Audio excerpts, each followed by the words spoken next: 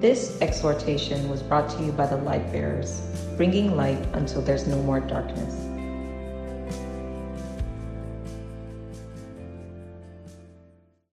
Righteousness. And as Lalu was saying earlier, is for me also, it's a topic that I really like. It makes me, excited, and I would much rather be, listening to someone talking about it, and maybe taking notes and just, thinking about what they're saying. But it's great to be here. I remember a few years ago when I,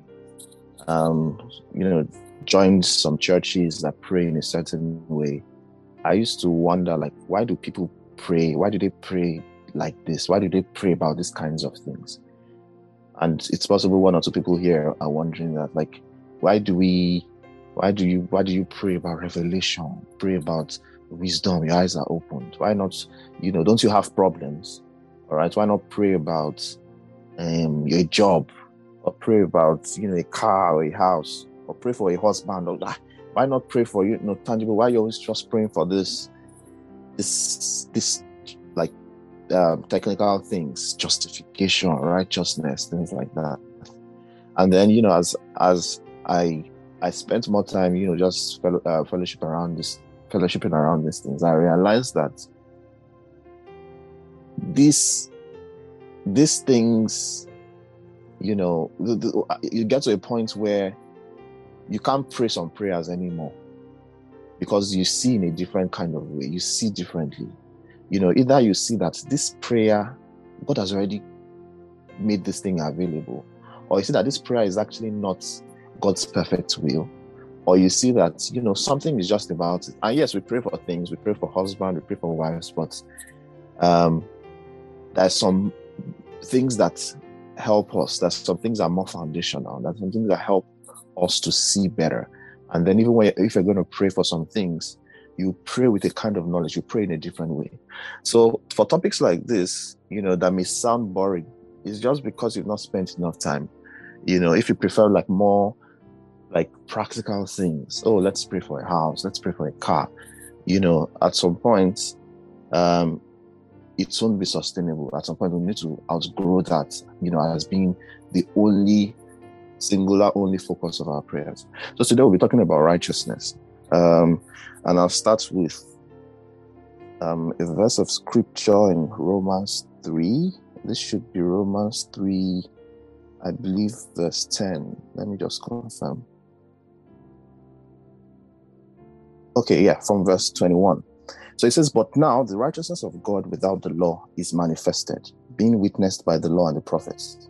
Amen. It says, "But now the righteousness of God without the law is manifested, being witnessed by the law and the prophets, even the righteousness of God, which is by faith in Jesus Christ, unto all and upon all that of them that believe, for there is no difference."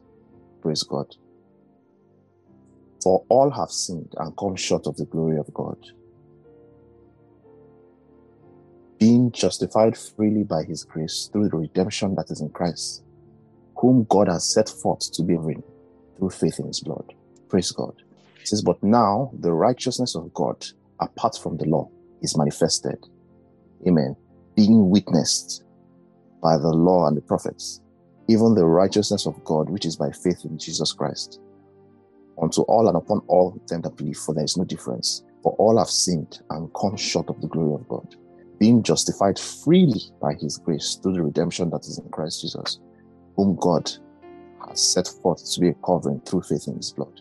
This is a very loaded verse of scripture, and one can preach for for many years on this particular verse of scripture. All right. But what is Paul saying here essentially? What is the summary of what he's saying? He's talking about righteousness. He's speaking about our righteousness. What does our righteousness mean? It simply means a state of being right with God. That's just the simplest way of saying it. Being right with God. Praise the Lord. Some people are very preoccupied with being right with certain men. They don't want to offend some certain men. They say, I dare not offend my friend, or I dare not offend my supervisor or my boss or my mother-in-law. All right. So they do all they can. They work hard to be in their good books. When they're around those people, they they comport themselves, they act, properly. They bend over backwards to appease those people. All right? And sometimes it's because they are afraid of these people. They're afraid of them. And other times it's because maybe they feel that they may need a favor from them in future or something. All right? So, for example, you're in an interview. You've applied for a few months. Finally, you got an interview. They called you. Come. So you go there, you dress your best, you put on a nice cologne, you're smiling from ear to ear. They'll think you are Saint Augustus or something. You're just trying to, comport yourself. They don't know that at home you're a hard taskmaster. Talk anyhow to your wife or to your husband. But there you're just trying. You sit on the edge of your seat. You're punctuating every sentence with sir, ma. You're just acting, like that. Even when you're in the waiting room, before they've called you in, you comport yourself, you act, because just in case the CCTV is looking at you, you're trying to be right by your interviewer. You're trying to make them think well of you. You're trying to be in their good books. Why? Because you want the job, you want your daily bread. Praise God. That's reasonable, So this is a person who is trying to be right with God, with their fellow man, trying to appease those people, trying to, be okay, be right, in the face of those people. But the big folly of all of this is that many people who would do things like that, that spend so much energy trying to be right with people, they neglect to give the same thought and attention to being right with God. Amen. If you can do so much to try to please men, like men, mortal flesh, how much more should you want to please or be right with God, maker of the heavens and the earth? All right. So David was a man who was very wise to, he looked at everything, and he was wise to stay in the camp of the Ancient of Days. That is, if I must please any being at all, let it be one that is worth it. Praise God. If you look at Psalm 118, verse 6, I have it here, so you don't need to open, but you can, write the verses if you want to look at them yourself later. It says, the Lord is on my side. I will not fear. What can man do to me? Praise the Lord. Can man do some things to him? Of course, he can. All right. By saying the fact that the Lord is on his side means whatever man can do pales in comparison. It's really a non-essence. All right. It says the Lord is already on my side. He's already on my team. What can man do to him? So he's focused on the Lord. Praise God. When we were little kids, growing up, we used to play soccer a lot, like downstairs. And us little boys, when it was time to choose the members of your team, there are some players you want on your team. Like some people are very skillful. So we would try to get those guys on our team for 5 against 5, stuff like that. Because there are some people that once you have that guy on your team, you're very likely you're going to win the game. It's like 80%. All right. When you have very skillful players, like this guy can dribble 4 people, just put him on your team. So David is saying that God is already on my team. What can man do to me? Or vice versa, to be more accurate, saying, I'm already on God's team. You all as men don't really matter. Praise God. Paul said something similar in Romans chapter 8, verse 31. He says, what then shall we say to these things? If God is for us, who can be against us? All right. Of course, it's a rhetorical question. You're not expecting anyone to answer. He says, if God is for us, who? Let that person stand. Let me see him. That's like what he's saying. If God is already for us, God, this is God we are talking about. Who can be against us? Praise the Lord. The answer is no one. You can't stand. You're nothing. All right. So, just as we go a bit deeper, it behoves us to choose wisely who we try to please. We must choose wisely who we want to be right by. It makes a lot of difference. Praise God. So maybe you're a lady and your bosses are harassing you sexually or something, is asking for sex. If you agree to him out of fear, you've indirectly said you fear him more than God, because you know that that's not acceptable to God. You're indirectly saying you're trying to be right with this boss. You don't want him to sack you. You don't want him to be offended with you. More than being right with God, because that should be a very easy choice. But that's a mistake. God is the only one worthy of being feared. Hear Jesus in Matthew chapter 10, verse 28. He says, don't be afraid of those who want to kill your body. They cannot touch your soul. Fear only God. Fear who? Only God, who can destroy both soul and body in hell. It says, fear him. More like reverence him. Like he's not your, is the difference. This is not between God and man. I think most of us pretend like we know. We can't. Our brains cannot grasp it. Our brains are not created to grasp what God really is. We think we have an idea. Like this being doesn't exist in time. Like he created everything, just by speaking. Like everything, the vastly expanding universe, he created it. So this is one that is worthy to be feared. The Bible says in Hebrews chapter 10 verse 31, it says it is a fearful thing to fall into the hands of the living God. So we choose very wisely. This is God, the all-powerful, all-knowing God. The one who said, let there be, in Genesis 1, and there was. Let there be, and there was. Praise God. When man wants to do something, he needs to plan. If he wants to build a house, you have to go to and meet an architect. They'll draw it. Sometimes after drawing the first draft, they scrap it because it wouldn't work. Draw 2 drafts, 3 drafts. Eventually, after the draft is on paper, they have to, get contractors, different ones, electricians, this. All right. They have to plan very, very well before man can create. And after that, he needs to have tools, materials, he needs to have support before he can create. God just spoke and everything came to be. Praise God. Everything, all things were made by him, and without him was not anything made that was made. That is the God we serve. The Bible says in Psalm 41, it says he is God who existed from everlasting to everlasting.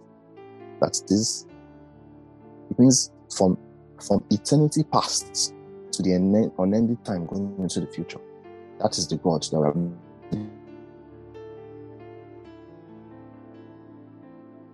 It says, by the word of the Lord, the heavens meet, their starry hosts by the breath of his mouth. Just exactly what I was saying.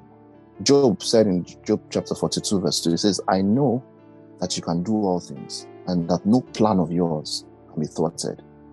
So this is the God that we have to do. All right, just in case we need some refreshing. I can go to so many verses, but this is the caliber of God we are talking about. So wise people prioritize. They say to themselves, if God is this powerful, this massive, this all-knowing, I better prioritize being right with this one above all else. I better prioritize being in good standing with this being above all else. Or you can be in the bad books of anyone, your mother-in-law, your sister, your boss. It doesn't matter, they're flesh and blood. Or make sure God is not one. Praise the Lord. You must be right with God. It must be a priority. Praise God. So having said this, how exactly do we approve? How do we become right with God? It's a very good question, because it shows that you have sense in your head, like as you're thinking, how do I do this? People have wondered about this question from the beginning of time. It's a perplexing question. How can I be right with God? So I'll just speak about someone who asked that question in the Bible. It was Job. In Job chapter 9 verse 2. So let's open to it quickly. How can I be right with God? So one day Job asked the question, Job chapter 9 verse 2, second verse. It says, how should a man be right with God? What is Job saying here? He's saying, can I ever be right with God? How can I have a relationship with such a God? So mighty, so holy, so powerful. It's like when David said in Psalm 24 verse 3, he says, who shall ascend into the hill of the Lord? Or who shall stand in his holy place? All right? He's saying, how can a man be right with this kind of God? Why was Job asking this? We need to understand the context first. We know the story of Job, right? So Job was asking because he was trying to get a hearing with God. He was trying to get some kind of audience with God. He was trying to get closure. If you remember his story, he had lost everything. I'm not going to go into that. He lost all his property, his children. He just had calamities before him. So he he lost everything. He had some friends, Eliphaz and a bunch of other people. They had been trying to comfort him, saying many things. They say Isaiah is just saying things that Job in his heart, he knew that all of these things you're saying, it's not it. You're just stuck in trying to comfort. But the more they spoke, the more they made Job miserable. So Job was, it's someone coming from a place of affluence. He was doing well. He was, trying his best. And all of a sudden, he just think about it. He just loses everything. So he's confused. So he knows that only God has the real answer to this question. All right. So Job he's trying to get closure. He's trying to ask God. I suspect that a small part of it may even be like a bit of like disappointment. God, why did this happen? He's trying to ask, but he knows that he can't approach God to be asking him questions. Why? Because it's God. Job knows he's not really worthy. Like, this is man and God. And you have to think back, about the Old Testament. When God was just God. It was just there. There was just no relationship. All right? So he knows, though he has these questions, he can't really have an audience with God. He knows he's not worthy. If you look at verse 3 of that chapter, for example, Job says, if God will contend with man, if he will take him to court, man would not be able to answer God's questions one time in 1,000. What does this mean? What is this saying here? He's saying, it means there are thousands of uncovered sins that God can bring against any of us at any particular point in time, and will not be able to defend it. 1,000. That's what Job was saying. He says, because this is God. You want to be asking me questions, right? You want to be asking me questions. You, a human being. All right? Who are you? How dare you? All right? Even if he thinks he's sinless, or maybe because he has been devout, he has been trying his best, there are a multitude of sins that he doesn't know, he's not aware of. In Psalm 19, David said, who can understand his errors?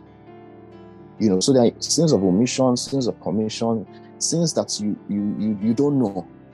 Who can understand his errors? Of course, the answer is that's also a rhetorical question. No one. That is, who can know all his sins? No one. That's why David prayed. He says, cleanse thou me from secret faults. Praise the Lord. Psalm 130 says, if thou, Lord, should mark iniquity, O Lord, who shall stand? These are wise people. They think they know. So when Job was saying, if God will contend with man, if he will take him to courts, man will not be able to answer God's questions one time in 1,000. That's what he was talking about. He just recognized.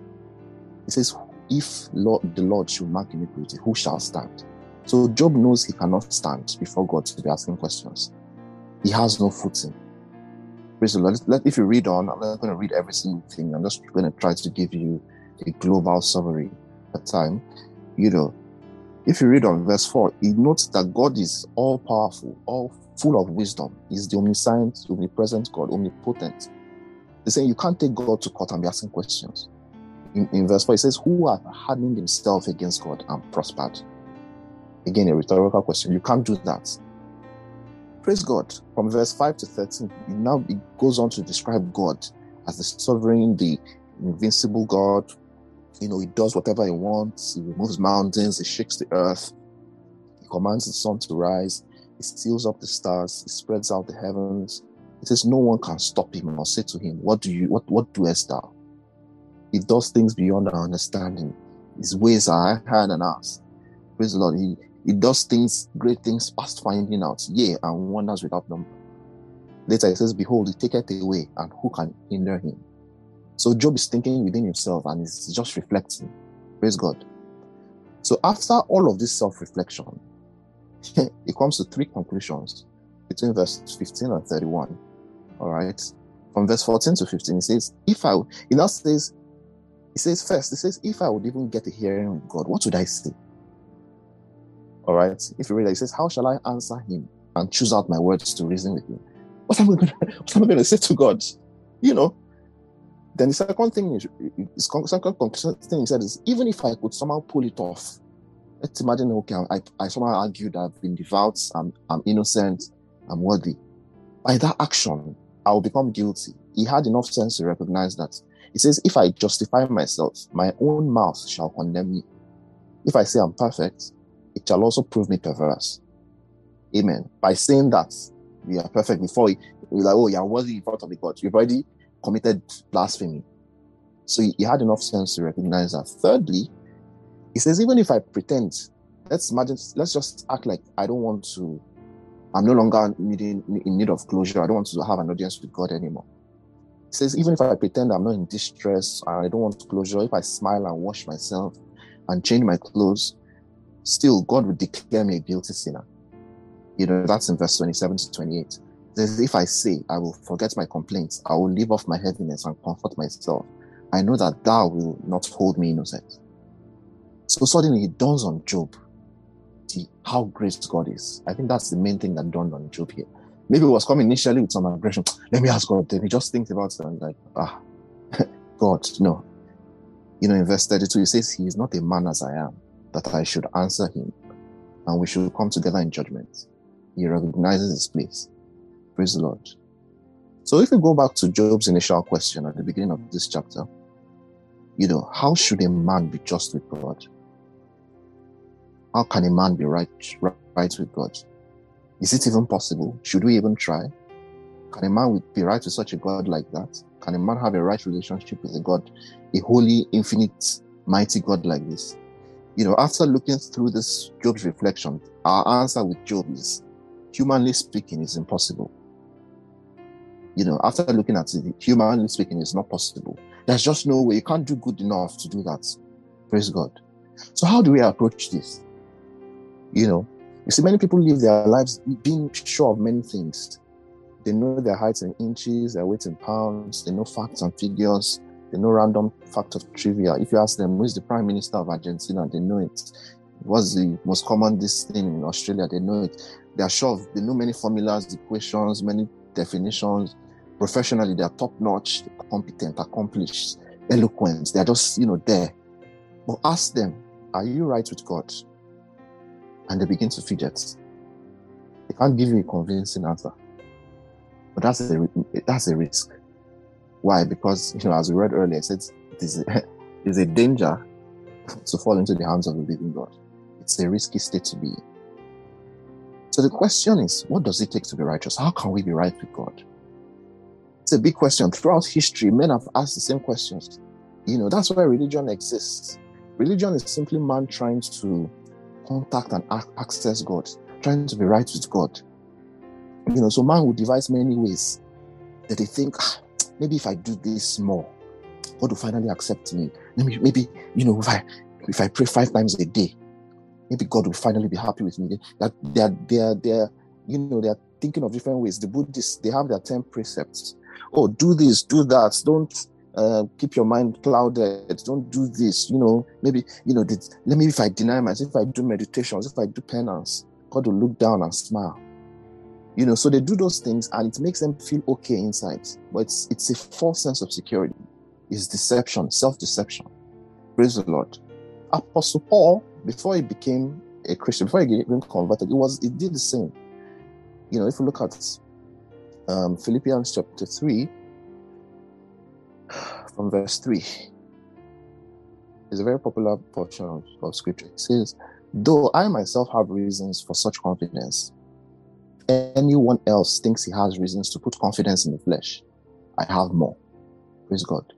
Then he goes on to say all those things that gave him confidence. It says, circumcised on the 8th day, of the tribe of the people of Israel, of the tribe of Benjamin, a Hebrew of Hebrews, in regards to the law, a Pharisee, as for zeal, persecuting the church, as for legalistic righteousness, faultless. This is crazy. First of all, he had all of the credentials necessary. If a man can please God, it would have been Saul who became Paul. He was circumcised on the 8th day, a people of the tribe of Benjamin, Hebrew of Hebrews, regarding to the law, was a Pharisee. As for zeal, persecuting the church, as for legalistic righteousness, faultless. Why was Paul doing all of this? He had in his mind that he was by doing all of this, he can please God eventually. He was trying to garner the favor of God. So as he was killing people, killing Christians, he thought he was working for God, like he's actively working, he's waking up, how can I please God more? Praise God. He was the perfect example, if there's anything like that, of someone who can, if a man can be faultless, a man can please God, it should have been him. If a man can please God by just doing things, it would have been him. But notice something I saw in verse 3. He called himself faultless. When I thought about it, I'm like, it says faultless according to the law. He didn't say it was excellent or was exemplary. He said faultless. That's like saying perfect. That's crazy when we think about it. It's like, and it opens a window into how Paul was thinking. How can a man say he is faultless before the law? If you look at any of the requirements of the Torah, you would know that those things were very difficult to keep. There are 613 laws, different laws, some for the priests, some for the normal people. So many things that dictate everything that the Jews had to do. Detailed instruction about how to eat, when to your kinds of clothing, your personal time, everything about them. But Paul said he was faultless. He kept all these things. So if there was a law that says by age 20, upon the 40th day of the feast, this thing must drop this amount, Paul made everything, he did it. Don't work on the Sabbath, don't lift the finger. He did it. He said he was faultless. Wow. He never faltered once. Everything to the letter, according to the letter, he was blameless. But what did Paul later say about all of these things? He called it dung. All the things he did, all these activities, he realized that all of it is dung. Praise God. So Paul was essentially, like we said, he was trying to please God. He thought that maybe if I perform well enough, maybe God will want this. He will just clap from heaven and be like, Mr. Saul, wow. This is my beloved general, a male priest. Come and sit in my courtyard. Maybe he was thinking like that God would just be impressed. See this guy's just making sense. But he was offering dung. Right? So it's like most religions. Every religion, they want to know how to be right with God. So they create all these rules. The Muslims, they have 5 pillars of religion. You must pray 5 times. You must wash. You must give alms. You must, notice it's always based on human effort. You must do this. You must do that. And it's even a bit funny. I think in the Muslim religion, you can correct me if I'm wrong, but there's no real guarantee. I think it's all about you do this thing, and there is a very high chance that you get to their heaven, something like that. Like, I don't think there's a real guarantee. So it's like, do this, and there is a high probability that you would. No one would ever say, I'm sure, I'm confident I'm going to heaven. But people still continue. Maybe if they do enough, one day God will take notice and just, be happy with them. But the big problem with this idea is that man cannot be right with God. At least not by his own deeds, as Job saw. Why? It's because the righteousness that is God's standard cannot come from a corrupt man. Maybe our human acts, maybe we can fool fellow human beings, but God smells the stench from 1,000 miles away. That's what Isaiah 64 says. I'm sure we all know the verse when he was talking about all our righteousness as filthy rags. The best we can do will never ever meet up. So just forget it. Think of another way to please God. Don't try to do things. Just forget that one. That's why if you read the Gospels very closely, amen, the thing that irritated Jesus most, that angered Jesus most, was not sin. It was not even sin. You think it's sin. That he doesn't like sin. No, it was not sin. For example, when he, because if a sinner acknowledges the sin, all right, and he is contrite, that's half of the problem solved already. There's no problem with that, all right. A good example is the adulterous woman that was caught in adultery. He didn't condemn her. Instead, he said, I don't condemn you, go and sin no more. Who did he condemn? He condemned the hypocrites. All right? So it's not sin that angers Jesus the most, it's hypocrisy. It's that idea that, by doing all those Pharisees, they annoyed Jesus. Because you are offering filthy rags and you're still confident, you're still puffing your shoulders. If I'm offering filthy rags, if I'm doing, and I know that I'm nothing, that's okay. You still have redemption, but you're offering filthy rags and you're confident in your filthy rags. So it angered Jesus, and it still angers him till today that we're speaking about. When you think, it's by doing this and doing that. Why? Because we can never please God by our human efforts. Praise God. We can never attain God's standard. We can never. Paul says it well in Romans chapter 3, verse 10. That will be the next thing we read quickly. This was just preceding the verse we read in the beginning of, when I started speaking. Romans chapter 3, verse 10. He says, as it is written, there is none righteous. No, not one. There is none. Not one. There is none that understands. There is none that seeks after God. They are all gone out of the way. They are together become unprofitable. There is none that does good. No, not one. Just for emphasis. Just in case you are thinking one will slip through under the cracks. It says, no, not one. Their throat is an open sepulchre. With their tongues they have used deceit. The poison of asps is under their lips, whose mouth is full of cursing and bitterness. Destruction and misery are in their ways, and the way of peace they have not known. There is no fear of God before their eyes. Now we know that what things soever the law saith, it saith to them that are under the law, that every mouth may be stopped. Wow. And all the world may become guilty before God. This is powerful. Let me just continue reading. Therefore, by the deeds of the law shall no flesh be justified in his sight, for by the law is the knowledge of sin. He says, now we know that what things soever the law saith, it saith to them that are under the law, that every mouth, not some mouths, every single mouth may be stopped. What does this mean? That there's no bragging. Are you a human being? I don't need to ask what you've done before. You're a human being. Your mouth is stopped. In this matter, you are not righteous. You can't please God. Forget it. Every single mouth.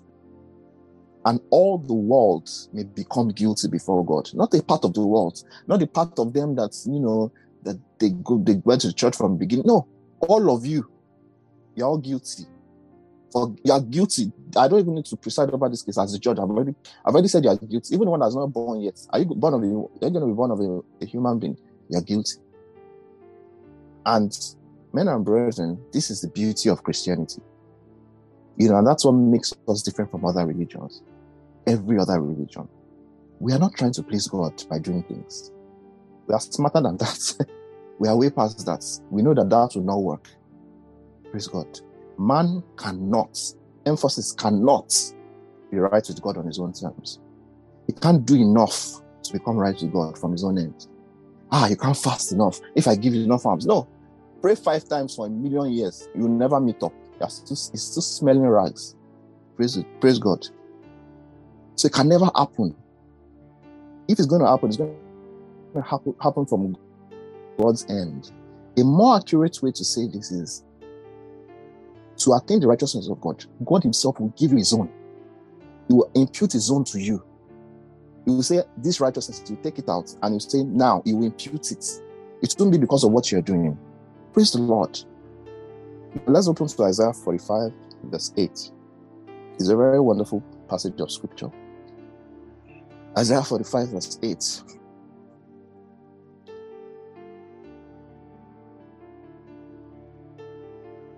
It says, drop down, you heavens, from above, and let the skies pour down her righteousness. Let the earth open, and let them bring forth salvation. Let righteousness spring up together. I, the Lord, have created it. Wow. It says, drop down, ye heavens, from above, and let the skies pour down righteousness. Let the earth open, and let them bring forth salvation, and let righteousness spring up together. I, the Lord, have created it. Created what? Righteousness. That's why our righteousness is different. Why? Because God created it himself. So it's very different from anything ever created by man. The best we can do can never meet up. God created this one. That's why we sometimes call it the righteousness of God himself. It's his own righteousness. It has nothing, zilch, zero, nada, nothing to do with our deeds. We are just recipients. Praise God. As we read earlier, it says, as it is written, there is none righteous. Romans chapter 3, verse 10. No, not one. There is none that understands. There is none that seeks after God. They are all gone out of the way. They all together become unprofitable. There is none that does good. No, not one. Their throat is an open sepulchre. With their tongues, they have used deceit. The poison of asps is under their lips, whose mouth is full of cursing and bitterness. Destruction and misery are in their ways, and the way of peace they have not known. There is no fear of God before their eyes. Now we know that what things soever the Lord says, he says to them that are under the law, that every mouth may be stopped, and all the world may become guilty before God. Therefore, by the deeds of the law shall no flesh be justified in his sight, but by the law is the knowledge of sin. But this is what we read earlier. I skipped a few portions just to make it easier to read. But Paul did not stop here, and praise God, he did not stop here. Because if you read this part, Paul is saying, we are all guilty. There's nothing you can do, not one. You can, if you're reading for the first time, it can sound depressing. Okay, we are guilty. Yeah, let's just wallow in sackcloth and ashes. Let's just, No, but thank God it did not end there. It says, if you continue reading the passage, in verse 21, it says, but now. Praise God. Whenever you see a but, it means that maybe there's a path now. Oh, there's no way we can ever meet up. We are all guilty. Or maybe there's something now. Maybe there's a way now. It says, but now. Wow. Something profound is coming. Verse 21. But now, the righteousness of God without the law is manifested. What does manifest mean? It is revealed, is shown. So what has been hidden from time past, we are now seeing something. Oh, so there's a way to be as righteous as God. Okay. And it's without the law, it's without deeds. Wow. But now the righteousness of God is without law is manifest, being witnessed by the law and the prophets. Praise God. I would like to read this in the NLT. It says, but now God has shown us a way to be made right with him without keeping the requirements of the law, as was promised in the writings of Moses and the prophets long ago. Praise God. So when Job was asking that question, how can a man be righteous before God? This is the answer. When he, after thinking about it, that it was like it's impossible, he just needed to wait a while. This is the answer. There's a way now. That's what Paul is saying. But now, praise the Lord. So the deepest, most profound question in the human heart since the beginning of time, it now has an answer. Can a man be righteous before God? Paul has a resounding yes. Praise God. But now the righteousness of God without the law is manifested, being witnessed by the law and the prophets, even the righteousness of God, which is by faith of Jesus Christ. That is the righteousness we are talking about. Unto all and upon all. Unto who? All.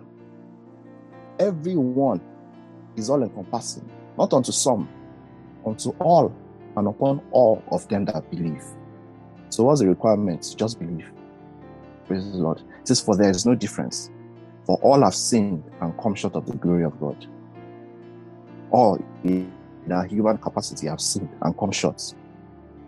It says, but being justified freely by his grace, through redemption that is in Christ Jesus, whom God has set forth to be a propitiation through faith in his blood, to declare his righteousness for the remission of sins that are past through the forbearance of God, to declare, I say at this time, his righteousness, that he may be just and be the justifier of him which believeth in Jesus. Then he goes on to say, where is boasting then? It is excluded. By what law? Of works? Nay, but by the law of faith. Amen. This should be very clear. So we have a new way by believing. And all can take part of it now. Praise the Lord. Then he ends by saying, where is boasting now? It means we have nothing to boast about. Why? Because it's not about your doing anymore. You're just a recipient, like every one of us. There's nothing to brag about. There's nothing to brag. It was a free gift. You didn't merit it. It's not by what you did. Praise God. So we begin to pray shortly, in this mind. And I want it to come from an explosion of gratitude to God. We have nothing to boast about. It was a free gift. I'll just read the last portion of scripture because we'll continue, talking about this subject for the next few weeks, just so that we understand. Philippians chapter 3, verse 9. It says, Paul, it says, I'm being found in him. Now, just listen to this. It says, not having my own righteousness. Wow. Why? Because his own righteousness will not get him anywhere. So for the next few minutes, we'll just, pray. Thanking him for the free gifts. Thanking him for what he did that you had no merit about. Thanking him for finally giving an answer. to Job's question, for finally, giving you the ability to stand before God. Even though you of yourself, do not merit it. Go ahead and pray.